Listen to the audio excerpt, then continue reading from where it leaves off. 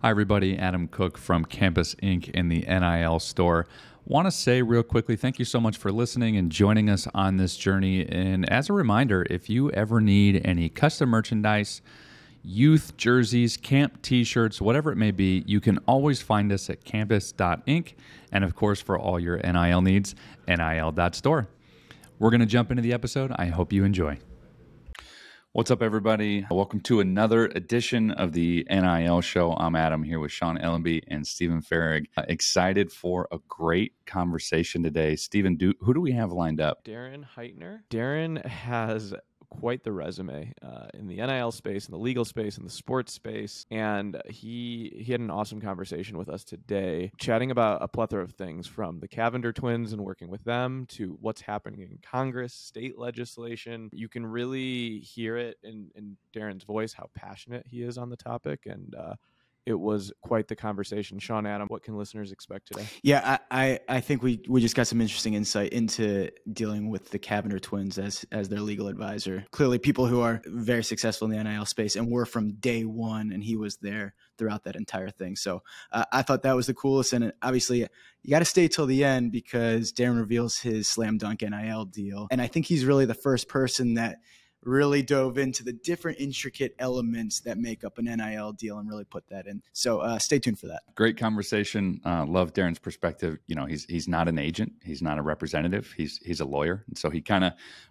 bridges that gap a little bit between giving counsel versus, you know, trying to go out and source deals. But a great conversation. So let's go ahead and get into it. There's two attorneys you follow in the NIL space. It's Mitt Winter and Darren Heitner. Darren, do you know Mitt pretty well, or are you? I do. Are you internet friends or friends in?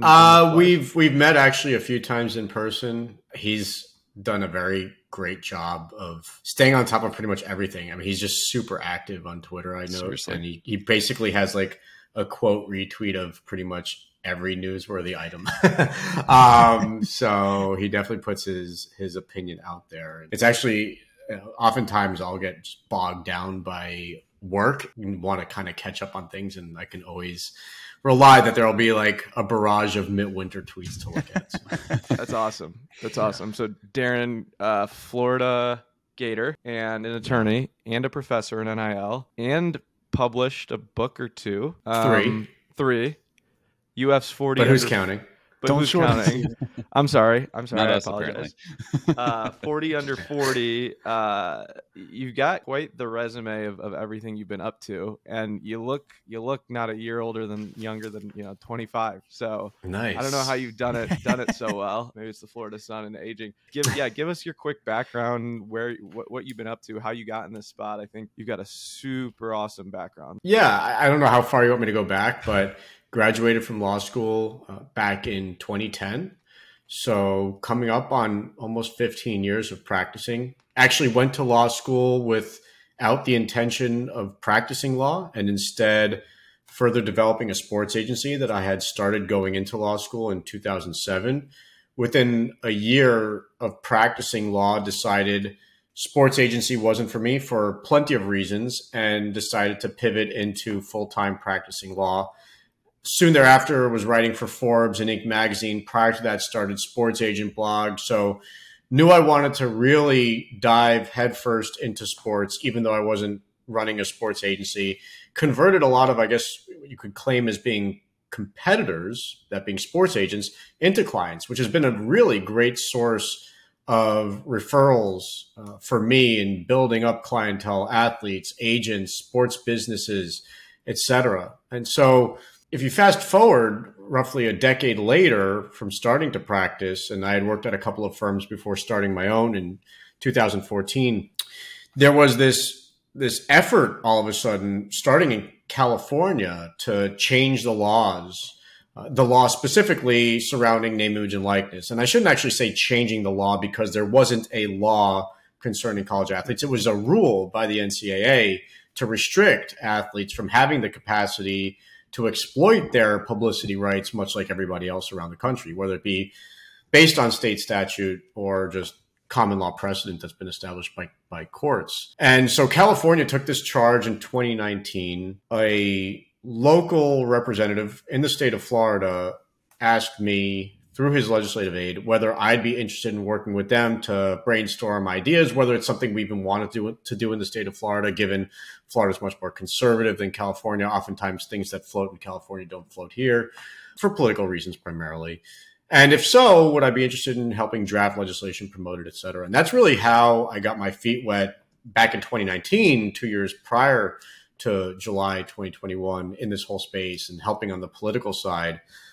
And then ultimately, I guess, becoming a thought leader on it. And when July 2021 hit, working with a plethora of athletes, brands, agents, now collectives, in fact, working with the very first group that called itself a collective, which is why we use the term altogether in the industry. So It's been a fun ride. And, it'll be interesting to see where it goes from here. Wow. And you've got a newsletter on LinkedIn, 8,000 subscribers. Every week you put it out.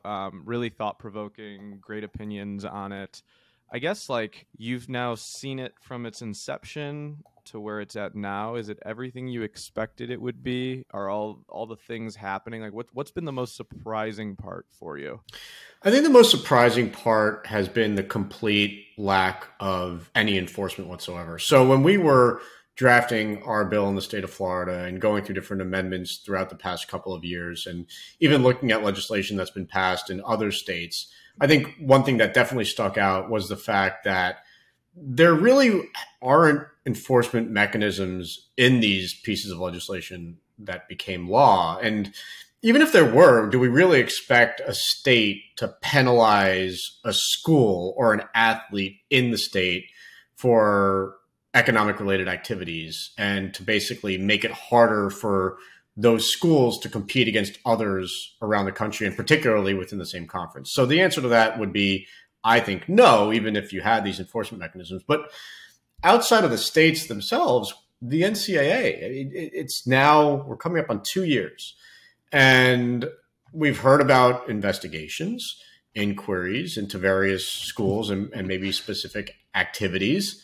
There hasn't been a single enforcement action. And some people will reference Miami, the fact that there was a few game suspension for the women's basketball coach and forfeiture of some other small things.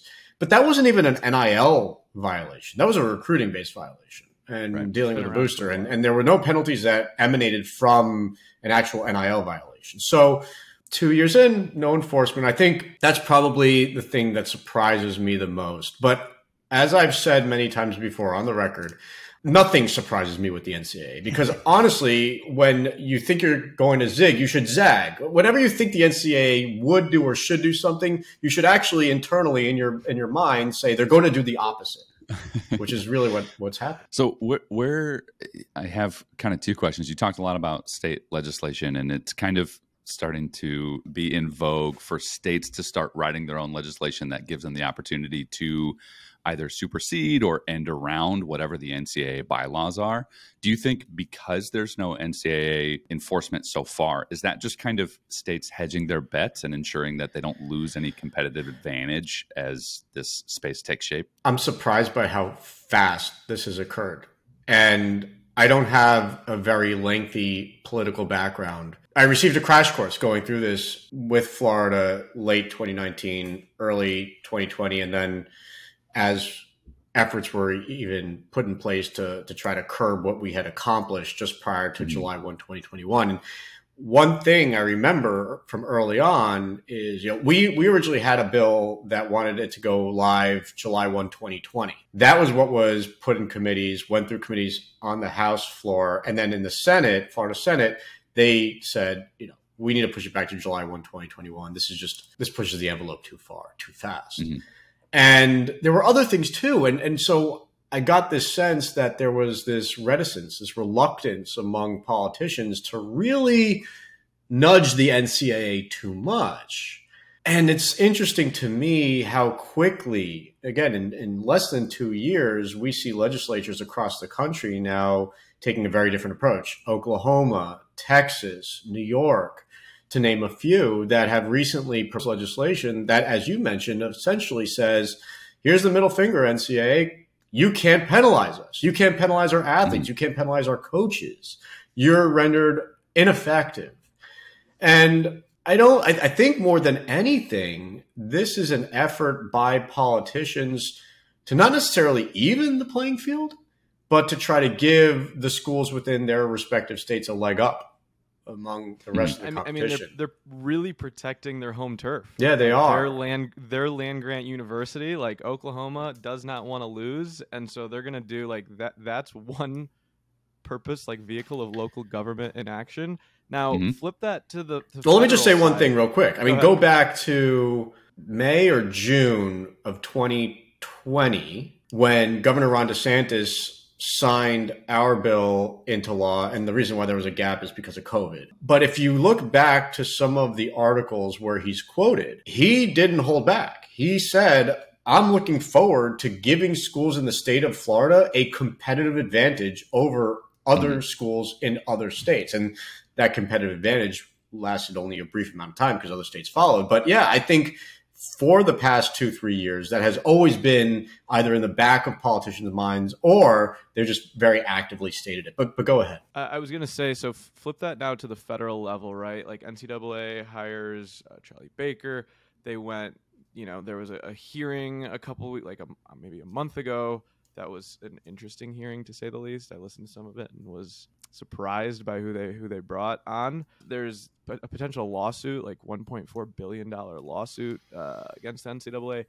If you were to look in a glass ball, will federal legislation actually pass, or is this just them trying? What do you think is going to happen? Well, the very quick answer is no. I do not think we will see legislation pass and be signed into law.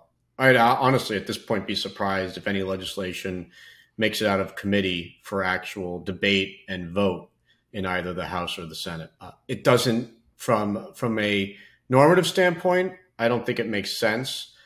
We'd be codifying a right of publicity for college athletes and only college athletes when we've left that specific area of the law up to the states for about 100 years. And we wouldn't be addressing every other citizen, like all of us talking here who are not college athletes. So we'd be leaving that still to the states, but now putting it in the hands of the federal government to oversee and enforce. And I'm not sure who exactly would be doing that enforcement. I recently talked to a congressional staffer who discussed the potential of the FTC handling it. And I'm not sure why the FTC would be in a position to really do so. So no, I don't believe that we will see any real federal action. And look, the NCAA hasn't changed. Yes, leadership has changed. We've gone from Mark Emmert to Charlie Baker. And along with that, I think there's more open communication between Congress and the NCAA. There's more familiarity. It appears to be much friendlier conversation. And I think Charlie Baker is a much better communicator with the general public as well, although he's made a lot of missteps already, I believe. But the NCAA, whether they're right or wrong, feels trapped. It feels as though, given the pending litigation that you made reference to, given the decision in Alston v. NCAA, and given the fact that we live in a very litigious society, that no matter what it does, despite the rhetoric that they're going to be enforcing the rules, which they haven't actually done, that they can't do so without some sort of antitrust protection. And I just don't see Congress providing it. Darren, this is Sean Ellenby speaking, handle our marketing here for the NIL store. I'm going to pivot a little bit slightly, maybe a little bit more personally to you. You've always been a writer. 2005, you're a sports agent blog way back. And then today, to this day, you're still doing your weekly newsletter and constantly writing. You're a thought leader in that space. Why has that been something that's always been so important to you, to constantly be writing? I enjoy it. I think, going back to 2005, I had an internship at a sports agency that summer between my sophomore and junior years of college. And I felt very underwhelmed going back to Florida and studying for political science and being a nightlife promoter. And I wanted to do something that would keep me in the sports business and learn more about that area, that industry, sports agency that I coveted, build connections with thought leaders and people who have been practicing for a long time, et cetera. And so that was the big reason why I started the website back in 2005. But I've continued to write because I truly enjoy it. It challenges me to continue to learn more, to test and challenge my own ideas and thoughts on particular subjects. to engage in back and forth communications with people who follow my writing. I mean, I really love that component of it. I don't necessarily love Twitter on a daily basis, dependent on the trolling activity. But outside of that, overall, I do enjoy the commentary and the back and forth. And, honestly, it's also kept me relevant. I'm not going to lie. It helps people continue to know that I'm out there, that I'm following the space. And I think it helps you become perceived as somebody who is an expert in a particular profession or industry. So there's myriad reasons why I continue to write, but the biggest one is it's a passion. That's awesome. Okay, there's a couple things I want to riff on. I'm like, you worked with the Cavinder twins early on. Do you still work with them today? Is that or was that early on? Tell us about that. Well, we're recording on May 17 on a Wednesday. I don't know when this is actually going to go out, but I'm very pissed at them. So I'm very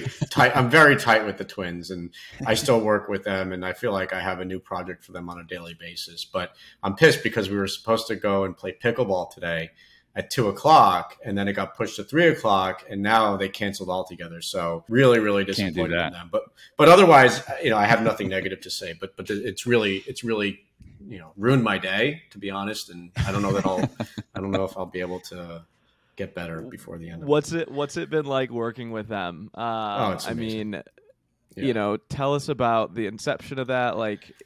Obviously, we all know what's happening with women's sports, and it's fantastic. Yeah, tell us about that from maybe the earlier days, if there's a fond memory you have. Yeah, and they're bigger than women's sports, and it's been a blessing for me to work with them, and it really proves, being at the right place at the right time, not burning bridges, being top of mind, and just having the requisite knowledge base and experience to take advantage of a unique opportunity. So going back a week or two before July 1, 2021, I had been doing some consulting work for a company called Icon Source, which is an NIL marketplace that brings brands and athletes together. And mainly I was doing some behind the scenes work and helping them with their template contracts, and also getting the word out for them that they exist and are looking to take a big chunk of the market share in this industry.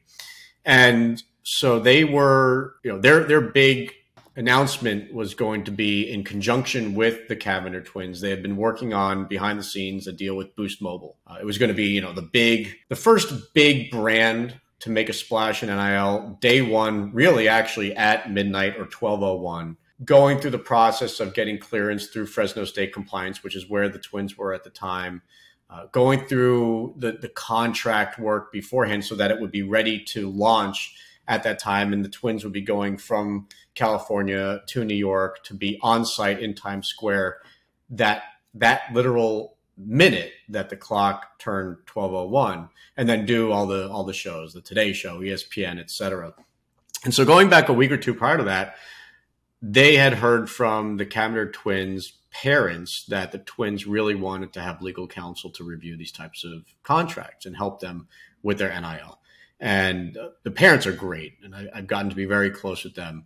It just so happens that the father actually went to college at Nova Southeastern, which is very close to where I live, and has an appreciation for South Florida. And it started with a Zoom, where I did a Zoom with the parents, and then I think I did either a follow-up Zoom or the same one with the twins as well, and their sister, who at the time was acting as business manager. And, just open book, ask whatever questions they had. There was a lot of comfort. We decided to go in it together and work on this particular deal with Boost Mobile to start. And then also I had some brands that were reaching out to me. So I had connected the twins with 6 Star Pro Nutrition, which was another brand that we did day one. GoPuff wanted to do a deal, but we pushed that to day 2. And very quickly, they just became very comfortable with the whole situation and asked me to continue to work with them. And I think about a month in, because I don't really do procurement, I'm not an agent, I'm a lawyer. They asked for suggestions on who to work with if they wanted to sign with an agent. I gave them a list of a few names of recommended individuals and companies, and ultimately they chose Everett Sports, ESM, which I also happen to work very closely with, and it's been a match made in heaven. I mean, everything has just clicked. I've worked with a lot of athletes over my career. I love almost each and every one of them. There's a few that I really, really did not enjoy the working relationship with. In fact, the only one really comes to mind. But they just make it so easy because outside of bailing on pickleball at the last minute, I mean, they perform nonstop and they go above and beyond on every single engagement. Brands love them, and I think that's so great. They're not too, only caring about engaging for the brands. They're bigger than they're bigger than basketball, right? And because they're now no longer at Miami, and they're doing as well, if not better. So and it's a great opportunity for. Sorry, Sean. It's a great opportunity for athletes to kind of build and showcase their brand and be put onto maybe a bigger scale. And I want to ask you about something that kind of goes back to the inception of this whole shift in NIL. And, we saw some news today about NCAA football game coming back out, that there's some good data around there. Would love just to get your thoughts. Obviously, all conferences are signed in, over 120 schools are signed on. I got a quick look at what the pool of money that's going to be distributed is and what that kind of looks How like much is that, for Adam? each athlete. So I think in the On3 article, they quoted it as $5 million in that realm, which would translate to, depending on individual deals and things like that, about $500 per athlete. I don't know how $500 per athlete. Darren, you maybe played NCAA 05. I played it. I love those games. I'm thrilled that it's coming back. Talk to us. Okay, so $5 million pot. One team has got the GLA for it. How do you feel about all this? I want to look under the hood. Number one, I love the fact that the game is coming back as a consumer. And I speak on behalf of all consumers that there is just this overwhelming joy that the football game is coming back. Not as far as I know, it's not as NCAA college football, but college football, because I don't believe there's a license in place with the NCAA, and maybe that changes. This was teased, or it was announced by EA Sports going back to February 2021. And I remember going back to that time when it was initially announced, EA Sports took a very bold position, which was, we don't need to license from the players. We don't need to license their names and likenesses. And I said, well, not so sure I agree with you there, that they were going to do deals with the CLC, the college licensing company, to use the marks of the schools, et cetera, the stadiums. But it appears EA has decided to change its prior position. Now, I've done work with one team, very reputable people there, smart people, organization made up of various players associations. Oftentimes don't love their contracts that I've looked at. So I'd be interested in seeing what they're going to put in front of the players, whether it's different than the existing template GLA, general licensing agreement, that they've provided players in the past. One team tends to take a decent percentage away as well, which is not always, obviously they have to earn money and it's a business, but that takes away from the pool that's offered to the players. And $5 million, it may be a nice headline, but it's quite underwhelming. As you mentioned, when you split that among all the athletes, it's bupkis. It's not much. EA pays, I was just looking at like Madden, right? Just for reference. EA pays the National Football League in the PA $50 million to be the sole video game license, which makes the players roughly, I was just looking at an article here. It said like $18,000 in 2019. This is a $5 million deal, and the players will get $400 or $500. Do you think that they're getting it at a lower? They're giving the one team less? That just something seems off there, right? Or doesn't jive. Yeah, everything's a negotiation. It'll be interesting to see. I don't know if you'll remember, or if any of you played NBA Live growing up, and some of the other basketball games. Like, you had the vast majority of players' names connected to the players, and then I forgot what like Michael Jordan was, but he wasn't Michael Jordan. And number 23. Yeah, right. And so this has to be inherently an opt-in system. And I wonder, I think a lot of players are going to feel pressured to join the group, but I do wonder if you'll have any holdouts, particularly those who may be represented by bigger experienced agencies who say this just isn't worth it, and maybe try to negotiate something outside of the group. I mean, I've had players at big schools that had me look at the GLAs with one team and others, Brander, et cetera, that are trying to do this group licensing in the space. And I've actually counseled some players, don't sign. And so like, even when you see these school deals sometimes where they're creating jerseys for sale with players' names, we've had players opt out of the group licensing and either strike individualized deals or not do a deal whatsoever. It really does devalue the player and the player's publicity rights, particularly if someone then misappropriates their name, image, or likeness and that player has to sue. It could work against them if the misappropriator gets in discovery that the player only made $500 from this deal. And I haven't seen anything specific. I saw the same report from On3 that you're probably referencing, that a source indicated what the cash pool is. I suppose let's wait and see for confirmation. Mm-hmm. Maybe that's wrong. And maybe it's still being negotiated. I think the topic of players' IP is super interesting. It's like, now if someone opts out of this one team agreement, right, does that opt them out of their jersey agreement? Are they going to say, no, I want the jersey but not the video game, right? Like, or is it an all or nothing thing? So like many things, it's negotiable. It depends on what's being executed by and between one team and the player. If the player, so I would counsel a player to only opt in on a deal-by-deal basis into the group. This way, you're not relinquishing any and all right to reject on a deal-by-deal basis. I mean, maybe the team jersey deal looks and sounds good for you, but this one doesn't. By keeping that in your back pocket, you have the capacity to join in certain licensing opportunities and reject others. That really is what most players should be doing. Now, if I'm counseling the backup swimmer on a D3 in a D3 school, maybe, obviously the equation's different. The analysis is different. But if I'm, let's say, counseling last year, Bryce Young, am I opting into this deal if I'm getting $500 out of it? It's tough because maybe you're opting in not for the monetary benefit, but because of the ancillary benefits that come from having your name in it and peer pressure. Yeah, I think that's interesting. We talked about Charlie Baker and some of the things that he's, pushing forward. And one of the things he's been talking about is, we just need blanket agreements. And I think that is one of the, challenges in this entire conversation around NIL and as it relates to the entire, athletics department.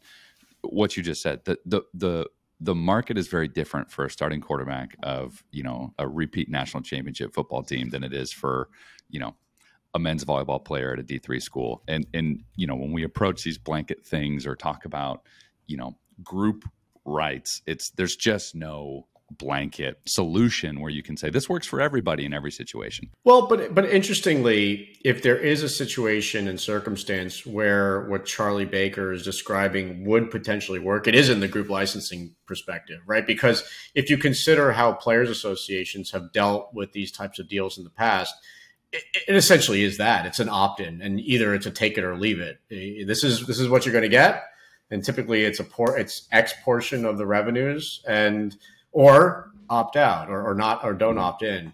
Whereas you talk to any lawyer who has negotiated an endorsement deal or an appearance deal, or a camp and clinic deal, et cetera, for an athlete before they read or hear Charlie's comment on a uniform contract and like, are you serious? Yeah. It's ludicrous. I know we're short on time. Darren's got to rush to find a replacement for his pickleball outing this afternoon. But I just wanted to add, back on the Cavinder twins, I think one of the things that can't be not noticed from that is when people from the outside look at NIL and they say, they're so worried about how much money they're making or all their deals. They're not thinking about what they're doing on the court. One of the greatest things that we've seen from the Cavinders, and there's going to be athletes that do get distracted and maybe their play suffers, but the Cavinders were the leaders in NIL space and they took Miami to the Elite Eight. And I found myself thinking, like, we sell Angel Reese's NIL jersey, And I see her all over the place. And I found myself thinking it yesterday. I'm like, shoot, I hope Angel's still getting in the gym. But the Cavinders are a fantastic example that you can still have success on the court. Yeah. But go ahead, Darren. No, I thought Angel Reese is a great example. And outside the work that you're doing with her, I mean, she's in the SI swimsuit edition, with Martha Stewart, so, but yeah, I mean, you look at, let's say going back to the Cavinder twins, if you follow them on social media, I mean, every day they're posting about their workouts. They're in the gym. They're probably pushing themselves even harder to show their followers what they're doing. And look at the people who are excelling the most with NIL, using the Cavinder twins, using Angel Reese as examples. The Cavinder twins helped take Miami women's basketball further than I believe they've ever been before. Angel Reese, who has done dozens of deals, helped her team win a national championship. So, and the recruiting efforts just by leading by example, right? Yep. Like, you could have the best recruiters out there by having, giving the resources that the Cavinders had and Angel and LSU. Look at who's now starting to come there. This isn't inducement. This is leading by example, which is freaking awesome. It's honestly like one of the rare examples that's not inducement. I mean, there are so many examples that pretty much anyone in this industry can point to where athletes are getting offers to come to a specific school by boosters or by collectives. Yet here we're providing an example of real NIL, not the NIL in quotation marks, but real NIL that's playing out through these players, through social media, et cetera, attracting other very talented players to come to those schools. And that's something, even if the NCAA wanted to try to enforce, it couldn't because it's not inducement. It's not pay for play. So, yeah, I think there are a plethora of examples of that. It's just not what the media tends to like to cover. All right, Sean, let's hear it. We'll get you out of here on this last one. Adam, you can ask it. You ask it every time. Go ahead. One of the questions we love to ask our guests is if take it back, let's say today you're a college athlete. What's your go-to NIL restaurant deal? What can you just hit out of the park in terms of marketing, dives right into your identity? What's your go-to restaurant NIL deal for Darren Heitner? Are you asking me personally? Yeah. Oh, yeah. You personally. Like what's the restaurant you would be the spokesperson of if it was an NIL deal? Oh, we've heard. What's that gas station and what's Buc-ee's? We had Benihana a couple times. Yeah, Benihana. We had Buc-ee's. We've gotten Buc-ee's. Benihana. I mean, I've got to think a few things here. It's got to be authentic, right? It has to be a type of food that I really enjoy and that I eat a lot. I've got to absolutely hit my target demo, right? And it has to be, something that I guess represents me in a way. So we really have to go with like a deli that has bagels, right? Hit my Jewish community. It has to be something that I'm loving, that I'm eating a lot. So I'll go local. It's within driving distance, about 15, 20 minutes away. I'd go Grandpa's Bakery, maybe Moe's Deli, maybe put them against each other, drive up the price. Yeah, but definitely local deli. Yeah. I love it. Grandpa's Bagels and Moe's. You heard it here first. Reach out to Darren. Yeah. He's looking for a deal here. Big money and lots of bagels. Yep. Darren, if listeners want to follow you, best way to follow you, what would that be? Twitter's my name, Darren Heitner. LinkedIn, I'm pretty active. As you mentioned, I've got a weekly newsletter that goes out on Fridays on NIL. And if you want to get a taste of personal life and see a lot of kid and wife pictures, which I doubt, it's also my name, Darren Heitner, on Instagram. Love it. Sweet. Well, we'll have to get you back on and revisit this as everything rolls out. We really, really appreciate the time. This is another episode of the NIL show. So thanks again, Darren. Thank you. Hey everyone, Adam Cook from Campus Inc. in the NIL store. Just wanted to say thanks again for listening and joining us on this journey. And as a reminder, if you ever need any teamwear, custom merchandise, rec or youth league jerseys, fraternity and sorority wear, or company merchandise, we're always here for you. You can find us at campus.inc. And of course, for all your NIL needs, nil.store.